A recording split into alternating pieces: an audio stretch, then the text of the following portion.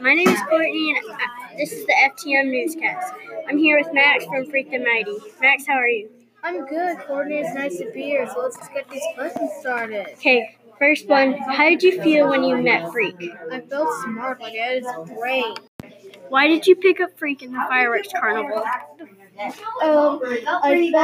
saw that he could not see the fireworks, and I felt bad for him. How did you write your own story? After Freak gave me his book, I saw that he used his imagination, so that made me think I should do it too, like trying to use my imagination. How did you and Freak become Freak the Mighty? Well, people were saying, Killer Kane, how did Kane have got no brain? They all picked on me, but when Freak came along, he cared for me and taught me everything he knows, and then we became closer together and became friends. How did you feel when Freak died? I felt sad that I lost the only friend I had. How did you feel like going to school Freak? Confident, because me and Freak can do anything when we're Freak the Mighty.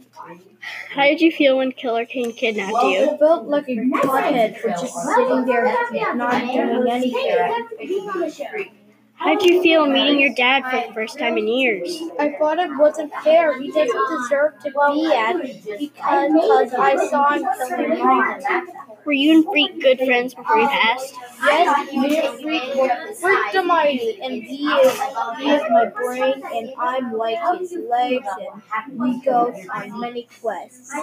Did you think different of Loretta after she tried to save you? Very much. It was my fault that he was in trouble and got choked by my dad. That's it for right now. Thank you, Max, for joining me. It was a pleasure. It was nice to be here. Now let's go.